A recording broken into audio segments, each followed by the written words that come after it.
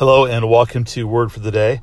This is Father Pete Matthews from St. Patrick's Anglican Church in Lexington, Kentucky. And today's Word for the Day comes from the book of Ecclesiasticus or Sirach.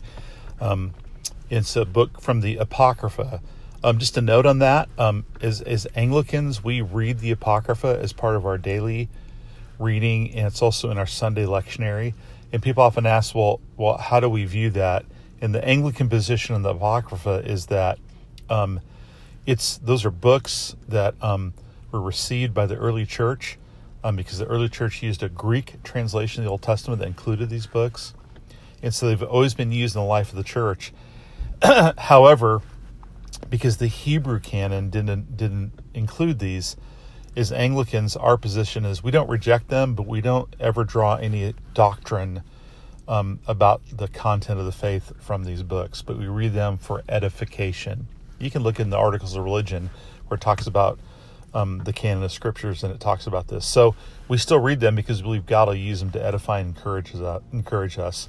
And so this reading from Ecclesiasticus, not Ecclesiastes, Ecclesiasticus or Sirach, chapter 1, verse 1, says this, and I think you'll find it edifying. It says, "All wisdom comes from the Lord and is with him forever." All wisdom comes from the Lord and is with him forever. So this book is in the same genre as like the book of Proverbs, and it talks about wisdom. And of course, we have a definition of wisdom, but there's a more specific meaning in the Hebrew tradition. And so wisdom is the mind of God. And it's the mind of God that's embedded in everything he's made. It's kind of like his design thumbprints that embed and are manifested everywhere. And so there's sort of this underlying principle of all that exists, and it's called God's wisdom.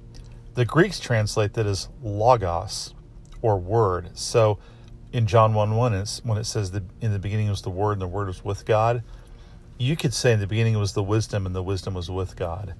And the idea is that when I learn about God's world, whether it's through the sciences, through mathematics, through just practical understanding about life, like maybe people study psychology and therapy, anything that I discover there that's true, I'm tapping in to God's wisdom that he's baked into creation. And it's part of God's very intellect and God's very mind.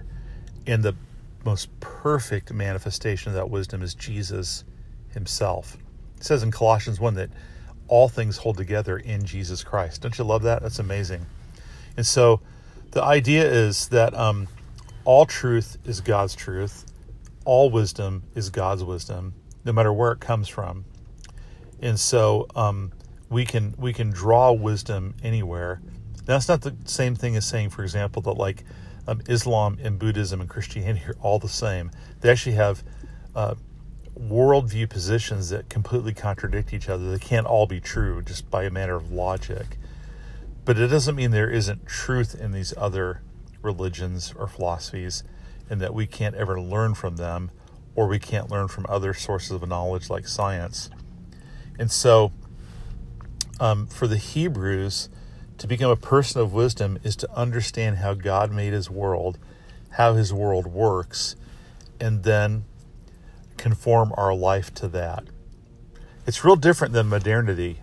We have much more of a tendency to think the world's sort of our Play-Doh that we can work with and make it fit what we want. And there's a balance here because there's things that can look like that, like we can use science that way, but like science can also be really about tapping into wisdom. So we study creation and we discover, hey, there's a way to create a vaccine that could help people not get certain viruses. That's tapping into God's wisdom. It's a godly thing. So all wisdom comes from God, it says in Ecclesiasticus 1:1. It's with him forever. So just an encouragement that all of life is God's. All of wisdom comes from God. We need to celebrate it. We need to receive it. God bless and have a great day.